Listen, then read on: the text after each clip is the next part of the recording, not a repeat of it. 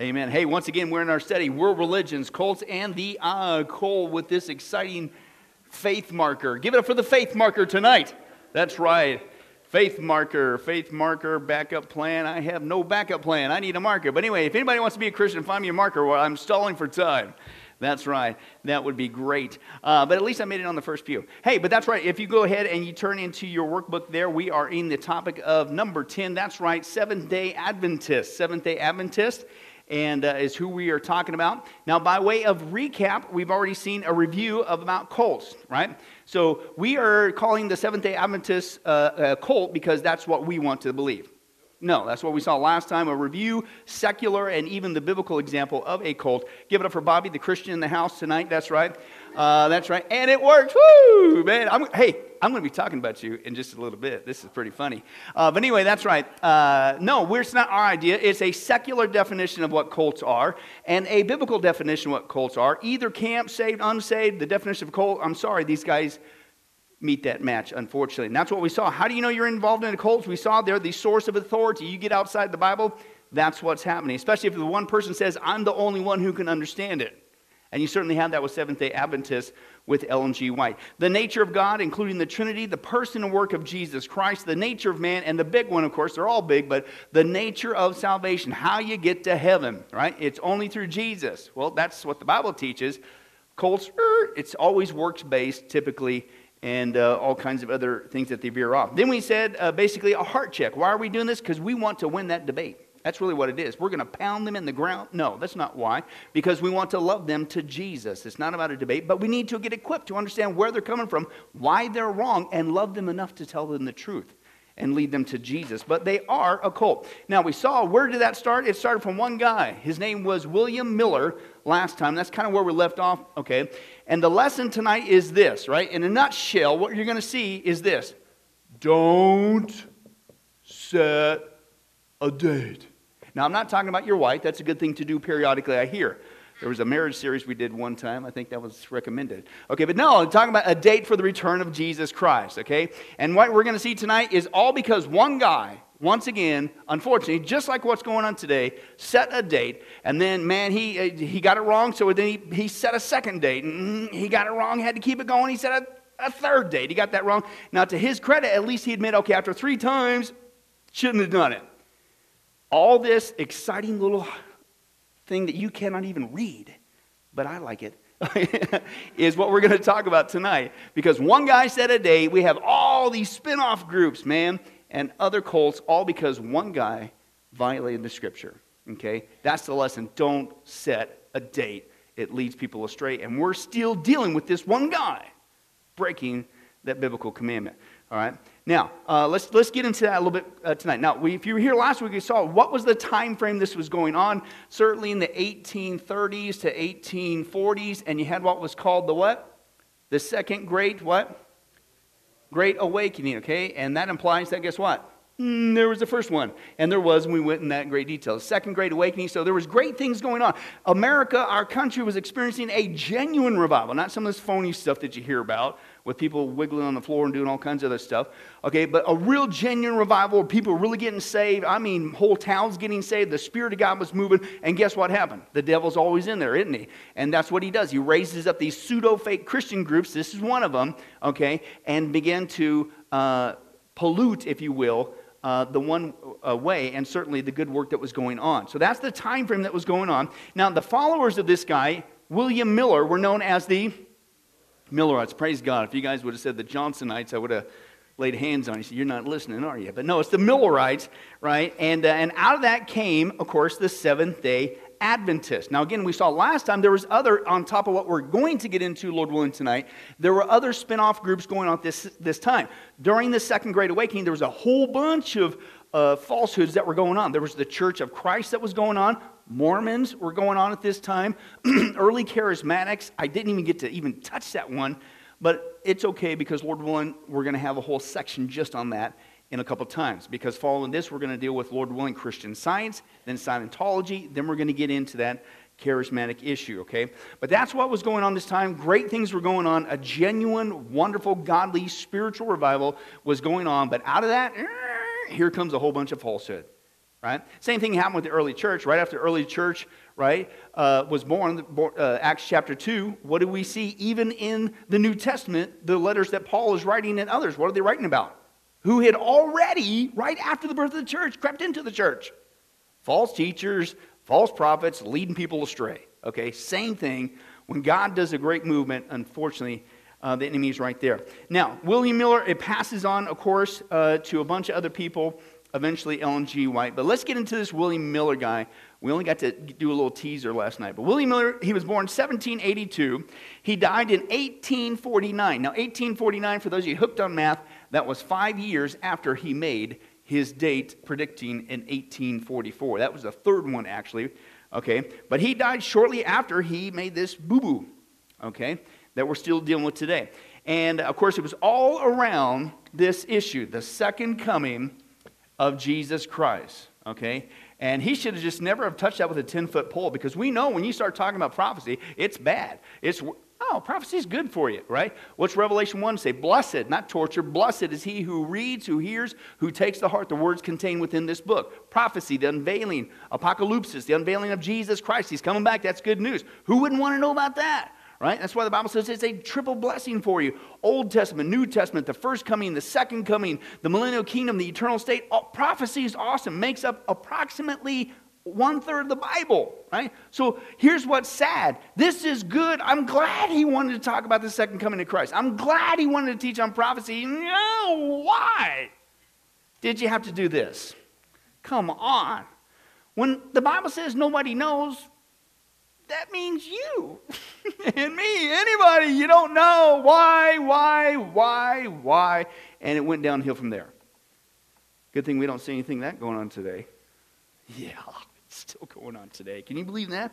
Right? Now, and eventually out of this came the Seventh-day Adventists. So Millerites, but they went into the Seventh-day Adventists. We got to deal with that. Now, what's interesting is later movements, okay, found inspiration in his false predictions, right? Now, again, we saw last week, he already admitted after 3 times getting it wrong, and he shouldn't have done it in the first place, that he was wrong. Okay, but people wanted to keep it going. And that's all this right here, okay? But there's also another group that said he did a good thing. Now, believe it or not, this is from the Baha'i faith. Remember that from our New Age study? We did 12 weeks on that, and I know you guys got it all memorized. Preachers can dream, right? No, the Baha'i faith. And the Baha'i faith, believe it or not, actually says William Miller that his prediction in 1844 was accurate. You're going to say, what? Yeah, they actually look back to him and say that he did a good thing. What they say is, he just got the wrong person. It wasn't the second coming of Jesus Christ. It was the second coming of this entity called the Bob. Right? Not that Bob. A different Bob. Okay? Spelled differently too. B-A-B. Okay? But anyway, so let's just recap that just real quick, because I got to take this little side detour here. The Baha'i faith, okay, obviously stems, if you recall, from, believe it or not, the Shiites in Islam. Okay? And in Persia, which is modern-day Iran today. Now, the Baha'i faith's earliest guy, what started this whole thing, was a guy named Sayyid Ali Muhammad, who on May 23rd, 1844, that's why they love his date, Mr. Miller, right, okay, declared that he was the Bab, again, not that Bob, okay, which means, okay, in their language, the gate, right? Who also said that they were the gate? Jesus, of course. So he's basically supposed to be the Messiah. That's this Bob guy said he was the gate to the Messiah, which is what Bob means, right? Now, Islam, if you know anything about Islam, we did 8 weeks on Islam, okay? They take kindly to people saying that there's different ways other than Muhammad. No, they don't. So they hunted this guy down and persecuted his followers and killed his followers, and eventually they killed the Bob guy, right? But before Bob died, okay, he spoke of a coming prophet referred to as he whom God will manifest. Well, 1863, okay, almost 20 years later, this guy named Mirza Hussein Ali, one of Bob's followers, okay, he donned the title Baha'u'llah, which means glory of God, right? So basically, the Bab was now viewed as the forerunner of this Baha'u'llah guy who claimed to fulfill the prophecy of Bob. Okay, oh, by the way, did you know, and I'm not making this up, do you know what the name of the followers of Bob were? The Bobbies. He's got Bob. Now, if you started following him out in the parking lot, I'm going to talk to you because That's getting a little freaky. Okay, a new cult's beginning here in Vegas, right? But no, I'm not making it up. All right, now, so this Baha'u'llah guy, guess what the name of his followers were? Baha'is. That's where we get the Baha'i faith, right? So basically, this Bob guy shows up, meaning the gate, right? And they kill him. Before he dies, he said, "But there's going to come a guy after me, like a Messiah figure." So then here comes this other guy who says that he's the fulfillment of that Baha'u'llah. Okay, and that's where you get that. But basically, that's why they're hip on, believe it or not, of all people, even over there from that far, okay, William Miller's 1844, because that's when the Bob guy showed up. Okay, that started the Baha'i faith. Now, the importance of the Baha'i faith is, as we saw before in our New Age study, is that is basically an inclusive. They say there's one God, but they say it's basically come one, come all, right?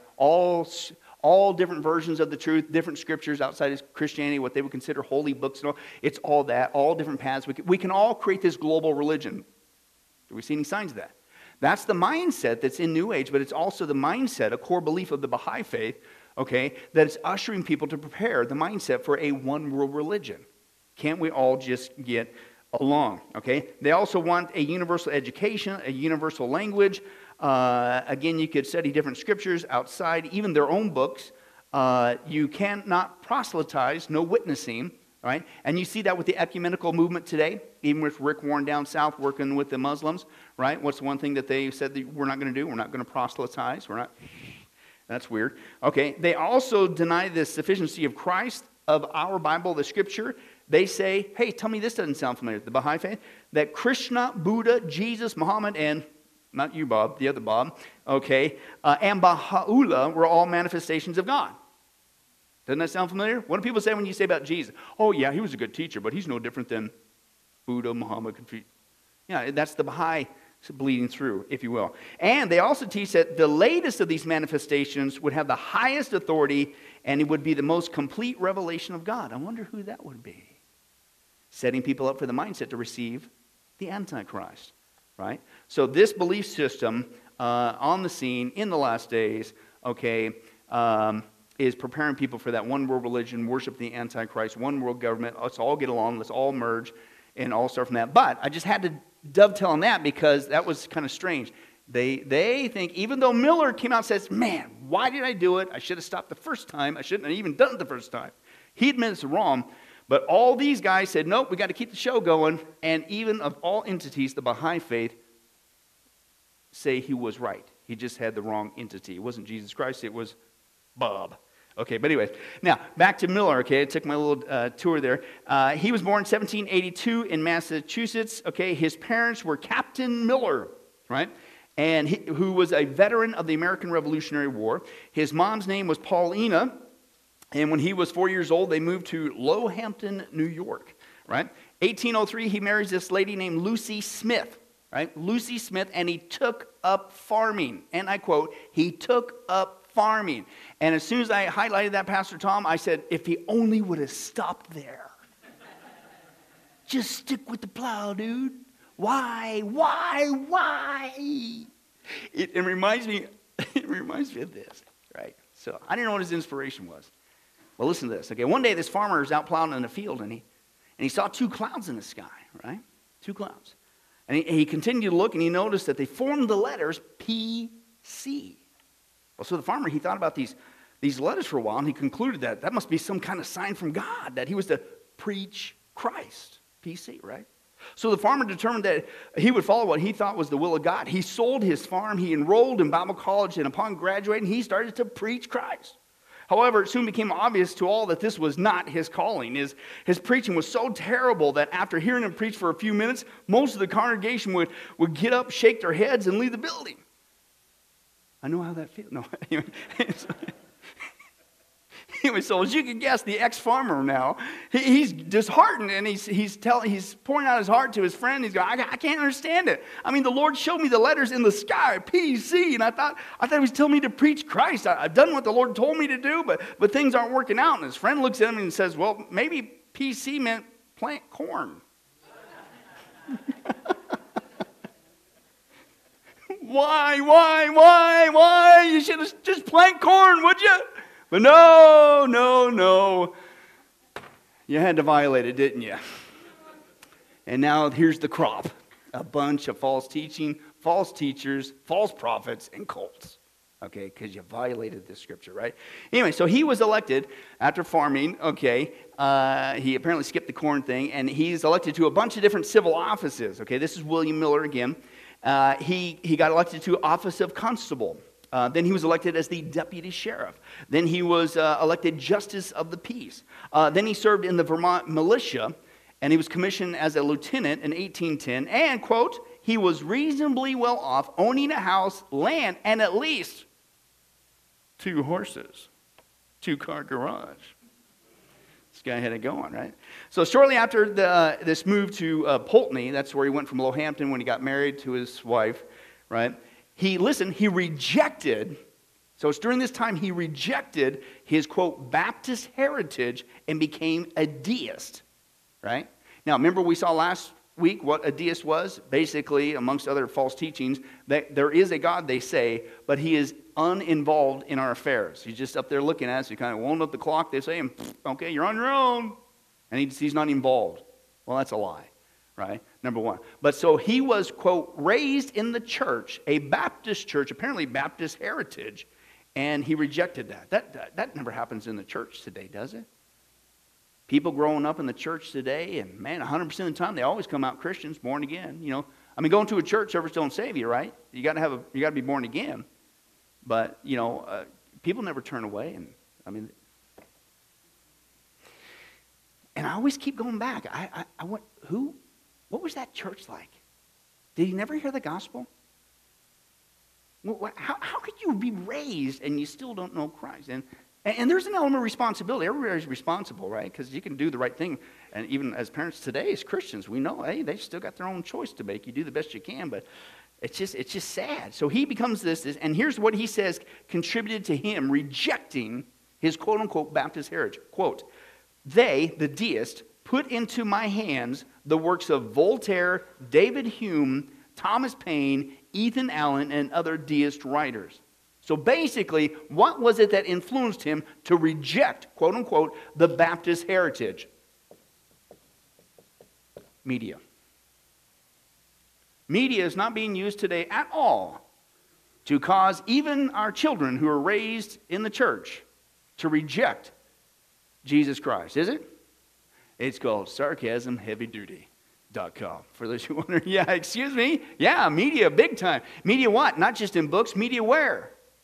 Media in the books, in the secular educational system, turning kids away from God, right? Media from the television, media from the movies, media from social media. Media today, just like back then, is being used to get and target people who are raised in the church to get them to reject. Same thing. And it happened to him, right? Now, at the outbreak of the 1812, War of 1812, Miller, so now he's a deist, he's rejected everything, right?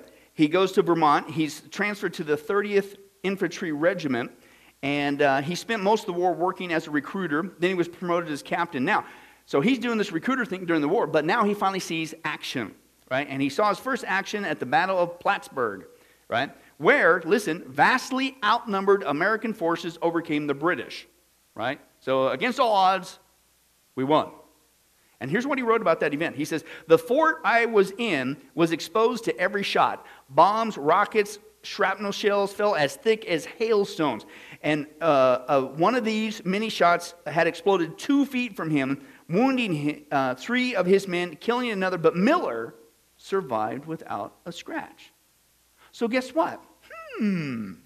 Maybe God is involved in the affairs of men. That was the point where he began to now reject the deist view that there is a God, but he's not involved, because he's saying that there's no way this is by chance.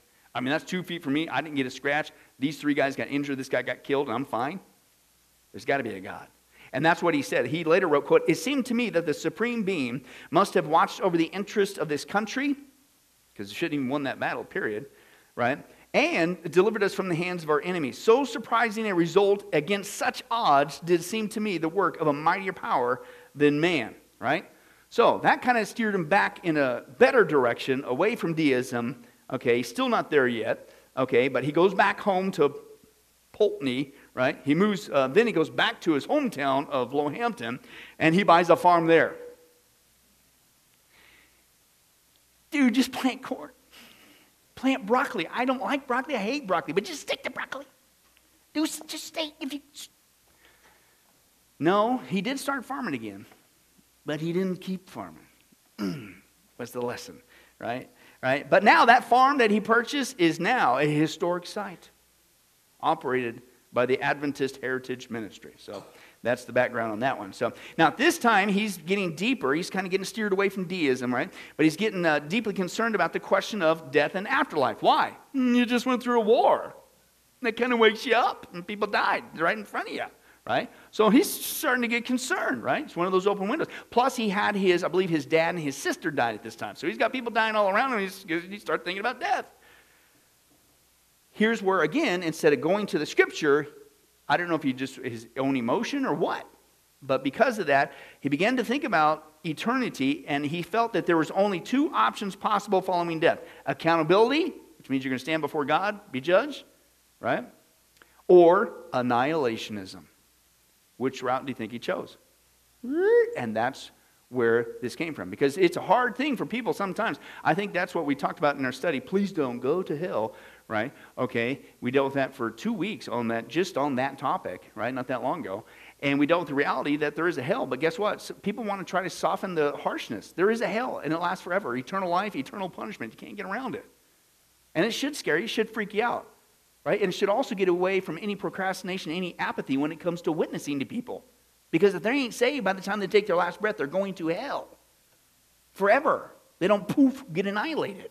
But I think people come up with a poof, they're annihilated because they say, I just can't picture. Hey, listen, whether you like it, lump it, or not, what's the Bible say? God originally created hell for who? Not for people, for the devil and the demons. But if you want to rebel and reject God's free gift, and he didn't have to, then to hell you will go. You made your choice, right? So, but anyway, so that's where the annihilation is, and it still bleeds in through today, right?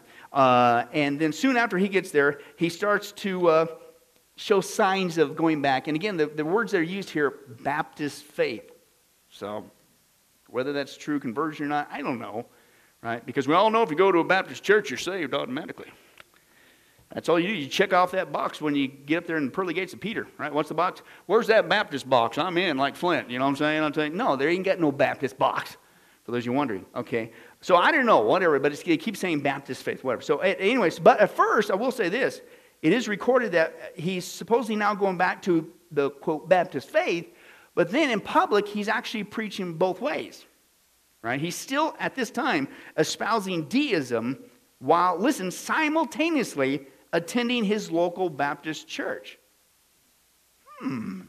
So you mean to tell me that you can sometimes have people who go to church services who aren't even saved, and they're inside the church spilling out a bunch of false teaching?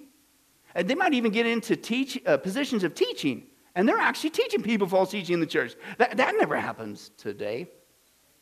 HeavyDutySarcasm.com. Remember the website, because we're going to it probably again shortly. Right? Excuse me, isn't that wow? Even back then, right? And if you're not careful, folks, it can happen again today. So he starts apparently leaning more towards, quote, Baptist faith, whatever in fullness that means. But following his conversion, Miller's deist friends, because I don't know if he's trying to straddle the fence here or whatever, but they're saying, well, you better explain this, right? You know, what's going on here? So that's when he starts to get in. This is the good part. He gets into the Bible. You get into the Bible, what do you eventually get into? Old Testament, New Testament. 1/3 of it deals with prophecy. So you get into prophecy. If you're going to study all the Bible, you're going to hit prophecy a lot. Why? Because it's in there a lot, right? Is the point, right? So he gets into the Bible. He gets into Bible prophecy. But, oh, wow. Dude, come on, man. Stick with the corn. Just plant corn, man. If you would have just planted corn. He got into the state thing, right? He got into prophecy, which is good. But it's just like people today. Studying prophecy is good. But once you violate Scripture and you set a date and you got some knowledge that nobody else does because your calculator's bigger or whatever, you get this program, then you give the rest of us who teach all the Bible, which includes prophecy, because you're supposed to teach all the Bible, you give everything a bad name.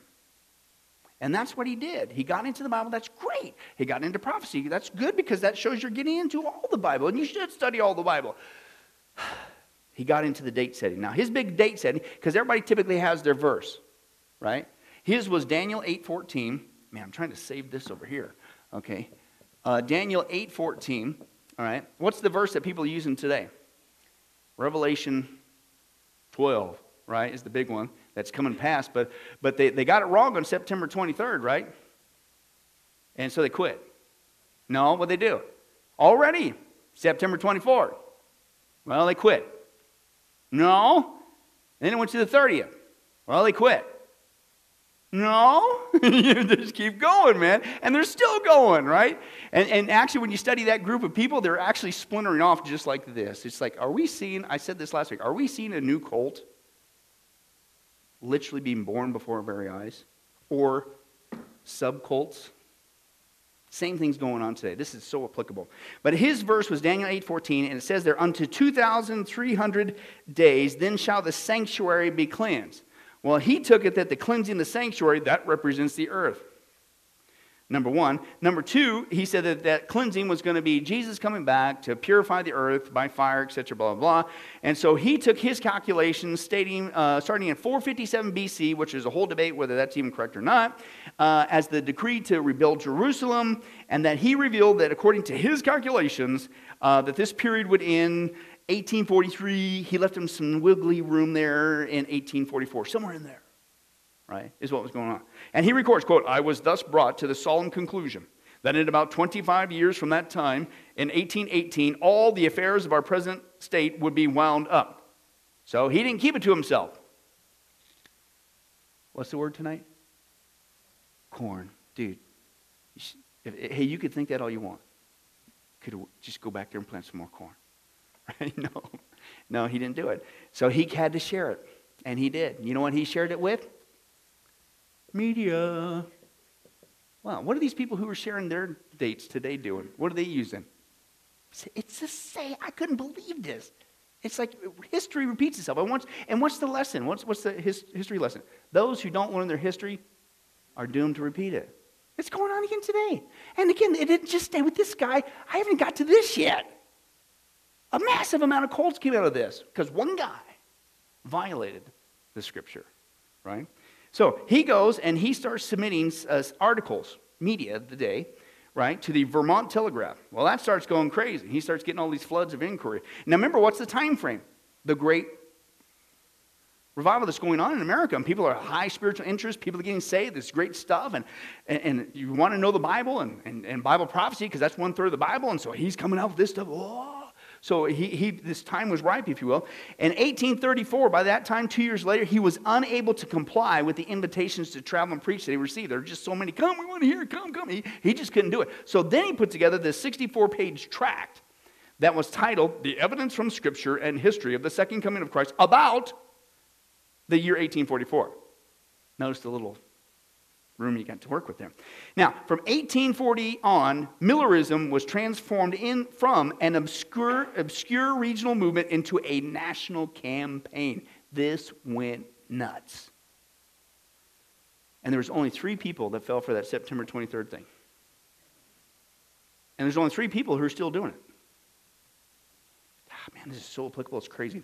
So Miller stated, my principles, belief are that Jesus Christ will come again to this earth, cleanse, purify, and take possession of the same with all the saints between March 21st, 1843, and March 21st, 1844. So give yourself some wiggle room there. Well, guess what happened? March 24th, 1844, passed without incident. And so he held a meeting, says, guys, I repent, I'm sorry, I violated Scripture. I'll never do this again. I'm going back to plant some. No, unfortunately, he didn't do that. Okay, he kept the thing going. And for further discussion, they said, oh, wait a second.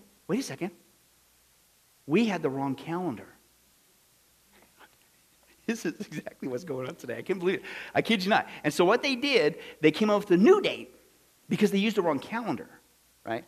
The new date was April 18th, 1844, because they were using the rabbinical calendar, and they drudged up this other calendar. It's called the Karaite Jewish calendar. And I go, what in the world is that? Well, apparently that's a subsect of Jewish guys in the 9th century who came up with their version of the calendar that disagreed with the rabbinical calendar. So basically, long story short, he drudges up this new calendar to do recalculations, to keep the thing going, and that's when they came up with that next second date. Well, guess what happened? April 18th came and went, and nothing happened, right? And then no, we still got, 1844, still got the year to go. So in August of 1844, at a camp meeting, again, what was a camp meeting? It's basically what we would call like you ever go to a conference, a church conference, a prophecy conference? I speak at them a lot and stuff. That's like a modern day version of a camp meeting, right? Where you have speakers come in and the gospel's given, hopefully. The gospel's given and you preach God's word and people get saved and all that stuff. Okay, so that's what's going on. So at a camp meeting in 1840, they said, oh, no. And they're still working with this second calendar, okay?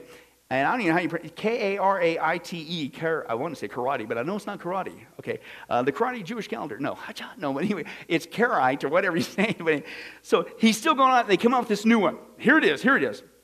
On the 10th day of the 7th month of the present year, 1844, based on this Karaite Jewish calendar, the new date is, so this is round 3, October 22nd, 1844.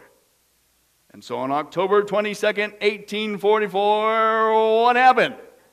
You know what? It was such a big 0-0 that they even titled it. You know what they titled it? This is actually the historical. This is not their words, or my words. This is theirs. The Great Disappointment. Yeah, watch this. Let's take a look at this. And Daniel had a vision from God. And he said, I was frightened and fell upon my face. But he said unto me, understand, O Son of Man, your wisdom belongs to the end of time. In the mid-19th century, a Baptist preacher, William Miller, traveled the country preaching that the second coming of Christ was close at hand. Tens of thousands believed he was right.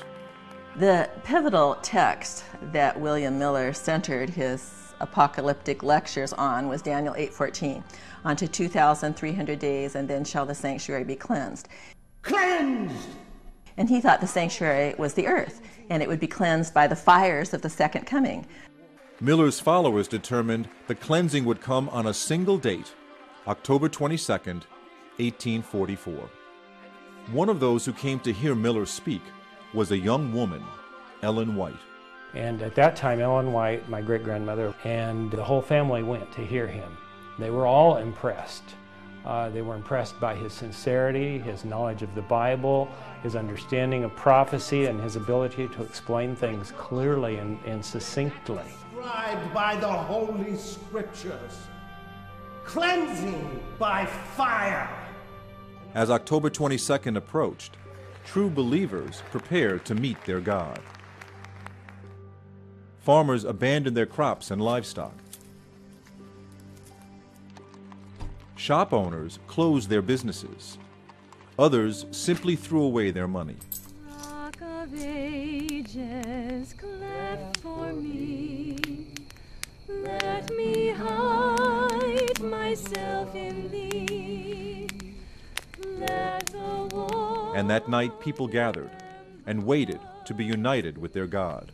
from thy wounded side which flowed.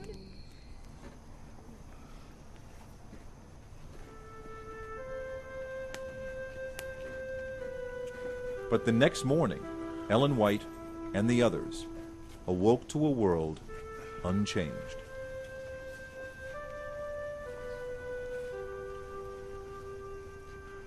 She believed with her whole heart that Jesus was coming. She writes in her own writings, I went home and I cried all night. That was September 24th this year. But she went home, as she said, wrote in her diary that, I cried all night, and I repented. God, would you please forgive me for following and advocating a false teacher? I will never listen to anybody who ever sets a date again.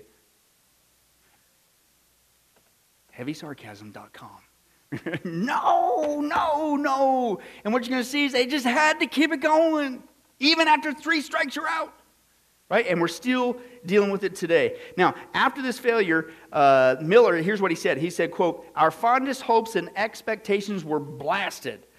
And such a spirit of weeping came over us as I've never experienced before. We wept and wept till dawn. And following this, listen, there were a lot of people, though, that said, that's it, I'm done. And they did leave. We ain't going to listen to no more date setters. Boy, did we get hosed that time. Should have listened to the scripture. Boy, I got sucked into that, but I quit. I'm not doing that anymore. But some of them just had to keep the thing going. Okay. Now, again, he died 5 years later. Okay. But he had amassed such a crowd. Estimates were anywhere from 50,000 people to 500,000 people. And this is before TV, radio, all that stuff. So, and the population of America ain't nothing what it was today. So, I mean, he had a lot of people that got pulled into this, just like what's going on today. And out of that came, the Seventh-day Adventist Church with Ellen G. White. She was there in the crowd, right? But again, he later admits, man, I blew it, whatever. He basically, okay, because in the next year we're going to see, right, that was 1844. 1845, these guys that just didn't want to give it up to keep it going, they had a meeting, right?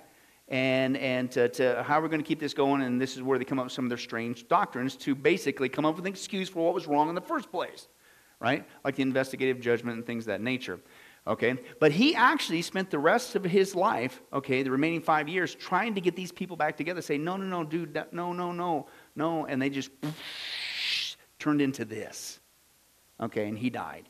Okay, but it gave birth to what's called Adventism, and of course, Adventism claims 22 million believers. The largest, of course, is the Seventh-day Adventist Church. 18 million makes up the bulk of that. But now let's get to that nifty, exciting map. Dun, dun, dun. You guys excited? Look at this. Isn't this neat? It looks important, but you can't read a word, can you? So let me explain it to you. So I know you too well. But basically, it all starts with this. Here's what we got to deal with today, because what? One guy violated Scripture. Don't set a date. Well, he did it anyway, right? So that's Miller, and it gave rise to what's called the Adventist. The Adventist, of course, the Advent, second coming. That's where that term comes from, what it means, right? Nothing wrong with studying about the second coming of Jesus, but you don't know when he's coming back, okay? And that gave rise to the Millerites, right? But the Millerites, basically, after their meeting, they all got together. It split off into three main sections, right? Now, the first section that split off after the Great Disappointment, right, was the leaders were Edson Bates and White, James White, Ellen White's husband, and then she basically became the prophetess. Still to this day, they merge her words into their version of the Bible. We'll get to that later. And that's where you get Seventh-day Adventists, okay? But they have experienced a split. They followed another guy named Cranmer, and they're of the Seventh-day Church of God, right? Now, the second major split after that is met with a leader named Hines, okay? And if you want to get the first names and do your own research, I've got it up here. Whatever, but I'm just doing last names. I didn't want to, it's already small enough as it is. Okay, but anyway, so then they created what was called, we're the First Day Adventists, or the Evangelical Adventist Church. Now, these guys really split, all right? First of all, they split with a guy named Cummings, and that created the Adventist Christians, or the Advent Christian Church, right? Then they also split another time into two leaders called Walsh and Storrs, and that's the Life and Advent Union. But notice two entities at this time frame influenced a guy named Charles Taze Russell and his quote-unquote Bible students. Who's that? Jehovah's Witnesses. What's a doctrine, false doctrine that Jehovah's Witnesses, we saw 8 weeks, we just finished it up. What do they also believe in, wrongly? Jesus is the Archangel Michael. That's what Seventh-day Adventists teach, believe it or not. And annihilationism, that's another false teaching. Well, guess what? They influenced this guy who influenced a whole other thing out here, called Jehovah's Witnesses. All because what? One guy violated Scripture and set a date. Well, then they split again into another subcategory, the Marsh, and then they turned into the Age to Come Adventists, or the Churches of God. Church of God, Herbert Armstrong, Worldwide Church of God. I'll get to that in just a second. That's where they came from. Well, that group there in and of itself split twice, okay, following a guy named Wilson, and that turned into the Church of God of the Abrahamic faith. Okay, and then another guy, Thomas, and that's the Christadelphians, if you've heard of them. And I might get to that in just a little bit. Then a third one that split off, okay, was two leaders called Turner and Hale, and they're basically the spiritualizer Adventists. Well, that was more of a spiritual event that took place and things of that nature, more of a subcategory. But this was in 1845. It was called the Albany Conference. 61 delegates get together to determine the future course and meaning of the Millerite movement. Well, I'll tell you the future of it. Repent, you violated Scripture, get back to the Bible. We're done. They wanted to keep it going, right? They wanted to keep it going. Now, following this, of course, that's where you get the major ones today: Evangelical Adventist, the Life and Advent Union, Advent Christian Church, and of course the Seventh-day Advent Church. And again, Miller, he didn't join any of these groups, and until he died, only 5 years later, he was trying to, no, dude, people come. Anyway, but he died. Now, let me deal with a couple of these subcategories real quick. The first one is this, Christadelphians. If you heard of that, once in a while this will come up on the internet, or you might run into somebody say, I went to this group and they call themselves it was kind of weird. Are they Christian? No, because pretty much anything that you got in here, this is not Christian or Christianity, period. And it all started, why? Because one guy set a date. Okay, and again, what's going to happen if the Lord should tarry and we're still alive with this whole September 23rd issue that people just don't want to stop? Are we seeing the same thing happening? Right, but anyway, Christadelphians basically started by a guy named John Thomas. And like the founders of Jehovah's Witnesses, Mormons, and Christian Scientists, he believed, quote, that he alone had found the truth of real Christianity. Isn't that what it is? Even today, I've got the real calculator. I've got the calculus. I have the knowledge of the Scripture. I have the secret Hebrew that nobody knows with this special technique that only I can unveil. Same thing. That's a cult leader. That's a classic sign of a cult leader. So that's what he did, right? And I like this guy's comment. He says, one wonders how these men could, quote, study the Bible and come to the conclusion that God would leave humanity floundering in darkness and error and apostasy for 1,800 years only to reveal himself to these guys at that time, right? It's kind of the same premise that those who would say that only the 1611 version of the KJV Bible is God's Word today. Because the premise of that basically is saying that, you mean to tell me that the church had no copy of the Scriptures for 1,600 years? That doesn't work. Don't have a problem with KJV? I think it's a great translation. That's not my point. My point is they take it to the point where they say there was nothing before and only until then. And it's the same thing. So nobody could know the truth of the Scripture until this guy showed up on the scene, or Miller showed up on the scene, or any of these guys showed up on the scene. God left everybody hanging high and dry. What's going on there? They also teach the same two lies that every cult teaches. Okay, they deny the deity of Christ and it's a works-based salvation. They go even farther. They say that Jesus had a sinful nature and he too needed salvation from sin. They say that he did not pre-exist and did not come into existence until he was born in Bethlehem. Then they also teach, again, a works-based salvation. They got their list of things you got to do, which is not the gospel. Okay. They also teach that the Holy Spirit is an impersonal force. Man does not have an immortal soul. Satan is not a personal being, but a synonym for the adversary. That sounds popular today, doesn't it? Okay. People deny the literal existence of Satan. They also believe in death as unconscious and annihilationism. There it is again. You're going to see a common thread with all these groups because guess what? Understand the founder? You understand a lot of this stuff. They still hold to that stuff today. So that's those guys. Now, the other subgroup I want to deal with real quickly is the Church of God, right? Because the Church of God, I mean, it sounds church, it's God, so it's got to be Christian. No, right? And a subgroup of this is what's called the Worldwide Church of God, right? With Herbert Armstrong. But let's deal with the Church of God first. Now, Church of God is kind of more on your charismatic flavor. And again, I don't even have time to get it, because this whole time all this is going down, right? Remember, you got Mormons going on. You got Jehovah's Witnesses are starting to peel out over here, right? You also got with the Church of Christ going on. You also have the whole charismatic quote-unquote movement. They want to say it started at Azusa. It didn't start there, and that's a whole other issue. What was really going on at these so-called Azusa Street revivals? Is that really from God? Don't think so. But we'll get into that later. But you got all this stuff going on. But the Church of God is more of your little bit of a charismatic flavor, right? And they have a unique practice that they hold to. They say, like we say, that we have a couple ordinances that we need to do in remembrance of. What's that? Baptism and communion, the Lord's Supper, right? Well, they would add foot washing, right? That you also got to do foot washing as an ordinance, but it's not just something different. They also have, they say that we can achieve sinless perfection in this world. And then it's a mandate. So you better do everything right, right? So if I see any of you guys looking grumpy at my teachings, and that's a bad spirit, and you ain't, no, whatever. Talk about pressure, right? Okay, but they also ordain women as ministers, which goes along with the charismatic community. They also heavy duty on speaking in tongues, but speaking in tongues is supposed to be the evidence of being baptized in the Holy Spirit. Excuse me, what does the Bible say? When do we receive the Holy Spirit of God? At the moment of salvation. And does that have anything to do with speaking in tongues? No, not at all. Okay. In fact, they would go further and says, if you don't speak in tongues, then you don't have evidence of being baptized in the Holy Spirit.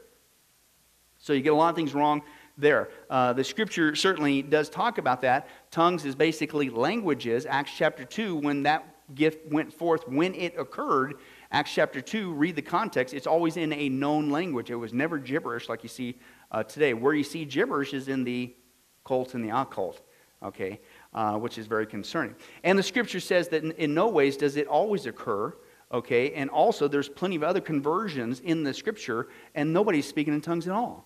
So the whole thing's unbiblical. Again, we'll get into that, Lord willing, later on the charismatic issue. They also teach, okay, this is way back in. They also teach that Christ's atonement provides physical healing for everyone. Now, who does that sound like? Charismatic root of what eventually came into be the Word of Faith movement. That if you just have enough faith, you got perfect wealth and perfect health, right? And of course, the only ones getting rich is the guys you're sending the money to, okay, basically. But that's not true. Now, God can heal. I've seen Him heal. I've experienced some of that myself personally. But it doesn't mean He always heals. And we don't even see that in the scripture, right? Paul, right, he experienced serious illness. What, he didn't have enough faith? He didn't sow a seed to somebody's ministry. No, that's what was going on. No. Also, his fellow worker Epaphroditus, the scripture clearly says he nearly worked himself to death. Philippians chapter 2. Paul's spiritual son, Timothy, he was often sick. And Paul did not say to him, quote, just increase your faith and you'll be healthy whenever you want. No, he said drink a little wine, a medicinal issue, right? Not just water. Right? So what's going on there? So again, that's the church of God. Now, quickly, let's deal with the worldwide church of God, right? Or what's also known as Armstrongianism after Herbert W. Armstrong. Now, his teachings are at odds. One of the really weird ones out there that he teaches is what's called Anglo-Israelism. Listen to this. And this is the false teaching that he believes that the modern day Jewish people, and this is funny, we're teaching on this right after we just had a whole prophecy conference this whole weekend on the focus on Israel. But he teaches that the modern day Jews are not the true physical descendants of Israel. He believes that the lost tribes of Israel migrated to Western Europe, and the present day British and Americans are actually heirs to God's covenant with Abraham, Isaac, and Jacob. Wow! Okay, so in addition to that, he teaches soul sleep. Again, another common theme that you're going to see this, annihilationism, soul sleep, and this whole group right behind me, right? And also, he believes that there's going to be 3 different resurrections. The first would be faithful Christians. The second would be the bulk of the population who would have a second chance to receive the gospel. What's Hebrews 9 say? Hebrews 9:27. It's appointed man once to die, then face judgment. You ain't getting no second chance, right? But that's popular. Mormons do the same thing, right? Remember with their baptism of the dead, false teaching, right? They think you can get a second chance and they'll do it for you. Third, they say the third resurrection would be those that acted in such a way to be ineligible for the second chance, and the wicked, those rejected. And guess what he teaches? Poof. Annihilationism. So common thread throughout this whole time frame. He also taught that, and here's where you have, in my opinion, a lot of the influence for another movement that's a false movement that's called the Hebrew Roots movement. Right? That's going through the church again today. The Hebrew Roots movement basically says we got to keep the law. We got to keep the Old Testament, the festivals and things of that nature. Now, believe it or not, did you know these guys are actually mentioned in the Scripture? Paul had a term for them. And Paul's term for them was Judaizers. Right? Those that say, oh yeah, it's Jesus, but you got to keep the Sabbath. But you got to do this. Right? Paul had to deal with those right back in the early church. So this is what this guy also taught, even back as far as this time, which now we're dealing with today, that they're saying is the new work of God. It ain't new work, it's old false teaching. Just read the Bible, it's even back then. Right? And he says that you had to keep the Sabbath, Saturday worship. He believed that you also have to keep the Old Testament festivals, the Passover, the Feast of Tabernacles must be celebrated, that we should follow the dietary laws, who also teaches that, Seventh-day Adventist, right? Also, you need to tithe, but up to 30%. Is what he said. And again, of course, it's a works-based salvation. Okay? Now, again, that's just a couple of subgroups of all that. Now, one other subgroup I want to get to, and we'll close, Here's another group that came out of this, if you guys didn't realize this, and they are called, you might have seen them in the news, they're called the Branch David. Where'd those people come from? Seventh-day Adventism. Interesting. Let's do the homework there as we close. They started out, though, as the Davidian Seventh-day Adventists, right? And it was a small offshoot of the Seventh-day Adventist Church, 1929, founded by a guy named Victor Houteff, right? They split again, right, because they were Davidian Seventh-day Adventist Association, and they split off into the Branch Davidians, and that's where you get David Koresh. Now, let me trace the trail on that one. Victor Houteff was a Seventh-day Adventist school teacher in Southern California, and he claimed that he had a new message for the entire church. What does that sound like? That's charismatic mindset. Again, that's the same group I can't even touch yet that's also going on during this whole time, as well as Mormonism, as well as Jehovah's Witnesses, as well as all these other things we're talking about, right? So, and again, when is all this taking place? Right when God is doing a major, mega, true, genuine revival in our country. And here comes Satan. Isn't that wild? Right, but anyway, Victor Houteff, and he comes out, he claims he's got a new message, and he presented that message to the entire church. God has chosen him, right? In a book called The Shepherd's Rod, 144,000, A Call for Reformation. Well, who in the world does that sound like? And Jehovah's Witnesses, right? Man, everything just all bleeds together when you understand the root, and it all started because what? One guy set a date. And what's going on today? Isn't this the weirdest, wildest time to get into this? I didn't pick the time frame in this. God did. Right? This is wild. But he's getting us equipped, didn't he? Right? So Houteff, he had his headquarters, guess where? Waco, Texas, right? And so he dies. His wife takes over, which again is the charismatic teaching that you can have like a female pastor and all that stuff, right? And she gets all her leaders, people together, and there's going to be some imminent apocalypse supposedly based on Ezekiel 9, a judgment on the idolaters, and of course that comes and goes. And again, they're on common thread, date setting. Well, following that disappointment, Benjamin Roden, he forms another group, and that's your Branch Davidian Seventh-day Adventist, and he begins to take control, okay, and this is after the wife of Mr. Houteff goes by the wayside. Well, Benjamin Roden, he died, and he was succeeded by his wife. So another lady takes over, the wife of this Roden guy, and then a power struggle ensued, because then she goes on, and before she goes on, she is having an affair with guess who? David Koresh. Now, that's not his original name. His real name is Vernon Howell. Why did he change his name? I'll get to that in a second. So he starts having an affair with this leader, from Seventh-day Adventists down to the Branch Davidians to all this stuff, right?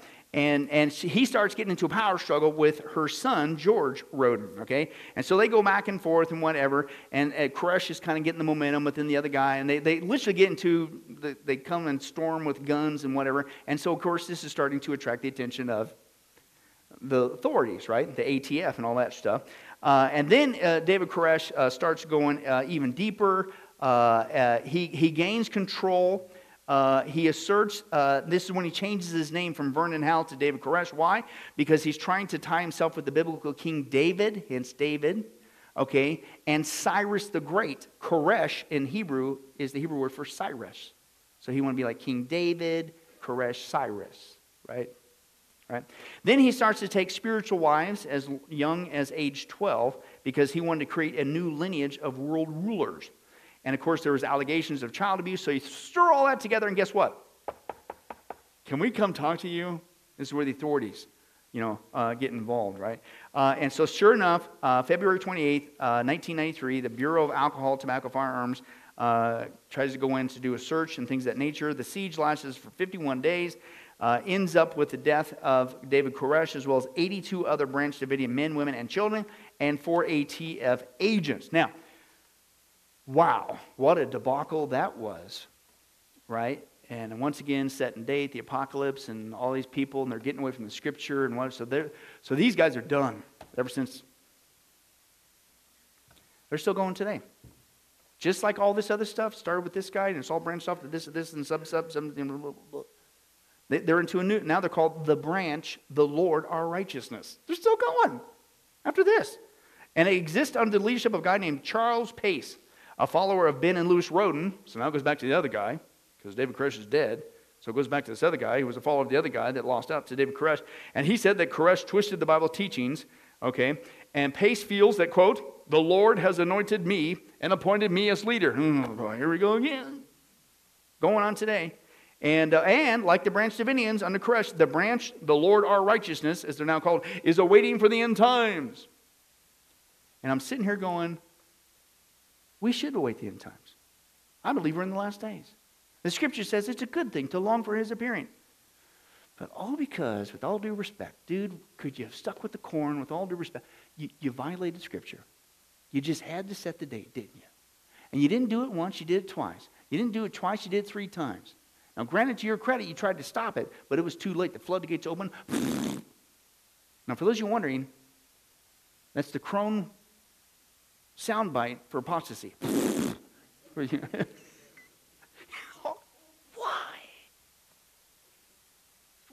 Did you skip over that part? That nobody knows? What's going on? And we're still dealing with it today. And can I tell you something? It puts a rotten. And these guys are out there still to this day doing all this stuff. And it puts, you wonder why the world has such a sour taste in their mouth when we start talking about the return of Jesus. When you got this going. But 2 wrongs don't make a right. And we still need to understand the scripture. Just stick with this scripture and don't set a date. But they had to keep it going.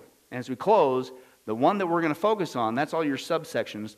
But as we close, we're going to take a look at one more video and close out. The one that we're going to focus on is the Seventh-day Adventists. Okay, and their big cult leader was a woman, and her name was Ellen G. White. Okay, and she is considered a prophetess, and she is the only one that we can rightly understand the scriptures from. That's what they teach. Okay, but let's take a look at this. When Christ did not appear, Miller and his followers experienced what came to be known as the Great Disappointment. After this disappointment, many of the thousands who had joined the Second Advent awakening left it in deep disillusionment. However, others, realizing that it was human error in the interpretation and still trusting in the Bible, went back to re-examine this prophecy more closely to uncover where they had gone wrong. After much prayer and further study, they confirmed the year 1844 was correct. However, the event had been misunderstood. They found that this date did not foretell the return of Christ, but instead described the judgment in heaven. It marked Christ's ministry typified by the priest's annual entry into the most holy place in the earthly sanctuary. After coming to understand this, their faith was renewed. From this group, who refused to give up after the Great Disappointment, arose several leaders who built the foundation that would become the Seventh-day Adventist Church. This small group of Adventists began to grow in North America, mainly in the Northeast, where Miller's movement had also begun. Ellen White, who was just a teenager during the Great Disappointment, later became a renowned author, speaker, and church leader. Until her death in 1915, she was a trusted spiritual counselor of the Adventist family. Even today, her many writings serve as valuable reference materials to aid in the study of the Bible. From the time of the Great Disappointment, this Adventist group found new momentum and continued to grow rapidly. Because of this growth and a need to organize, they met in Battle Creek, Michigan in 1860 and chose to identify themselves by the name Seventh-day Adventist. In 1863, these Seventh-day Adventists officially organized as a church with a membership of around 3,500, all in North America. However, by 1900, the church had spread to many parts of the world with a membership of more than 75,000. Then, by the mid-1960s, it had grown to more than 1.5 million. Today, because of its members' passion to share their faith in Christ and extend a helping hand to others in His name, the Adventist Church has become one of the fastest growing Christian movements on earth, with a current membership approaching 25 million and an ever-rising average growth rate of 3,000 members per day. Since the 1840s, Adventist believers have continued to share the three angels' messages, sounding the call to abandon non-biblical practices and return to the worship of the true God of creation. Except that sounds great, but what they don't tell you is their version of the, and I'll just give you a little teaser and we're going to close, their version of the, quote, true worship of the one true God and turning away from unbiblical stuff, Their version is this. They deny the immortality of the soul. They deny the eternality of hell. They say, listen, our sins, I'm not making this up, our sins will ultimately be placed on Satan.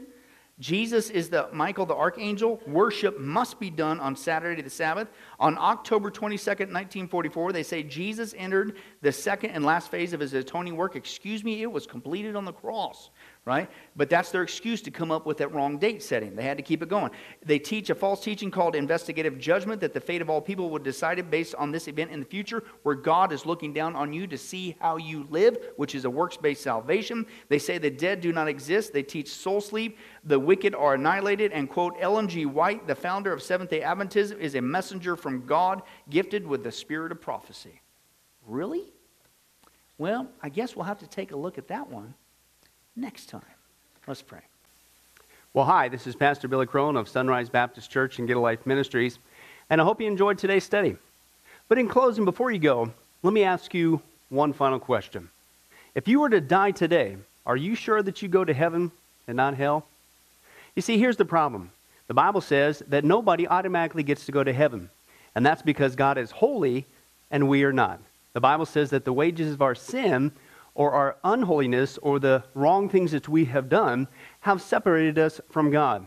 And the wages of our sin, or unholiness, means that we deserve to die and receive God's judgment to go to hell and not heaven. In other words, we're disqualified for heaven. And that's because God being holy and us being not, the two cannot mix. So what are we going to do?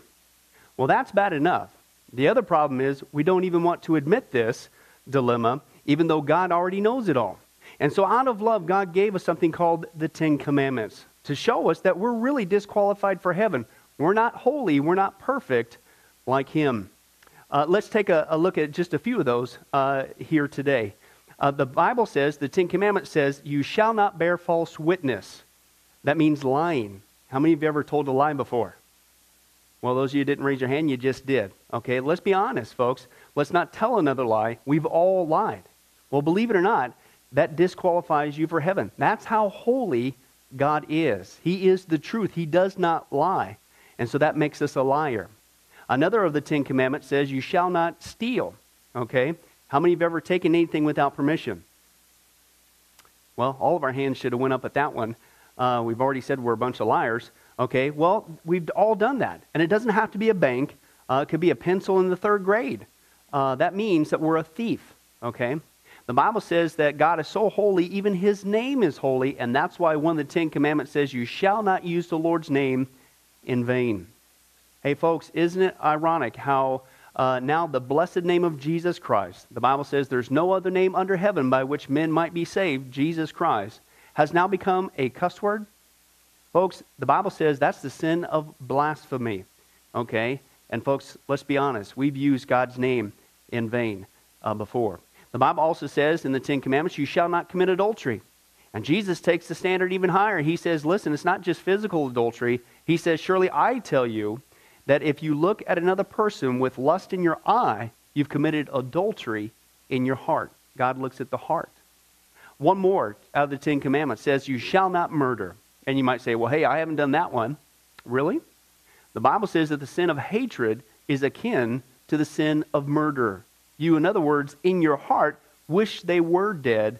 You pulled the trigger, if you will, in your own heart. And the Bible says God sees that, and it's just as bad. He knows the mind, He knows the hearts, the thoughts, and the intents that we have. Folks, that's just 5 out of the 10 Commandments. How you doing?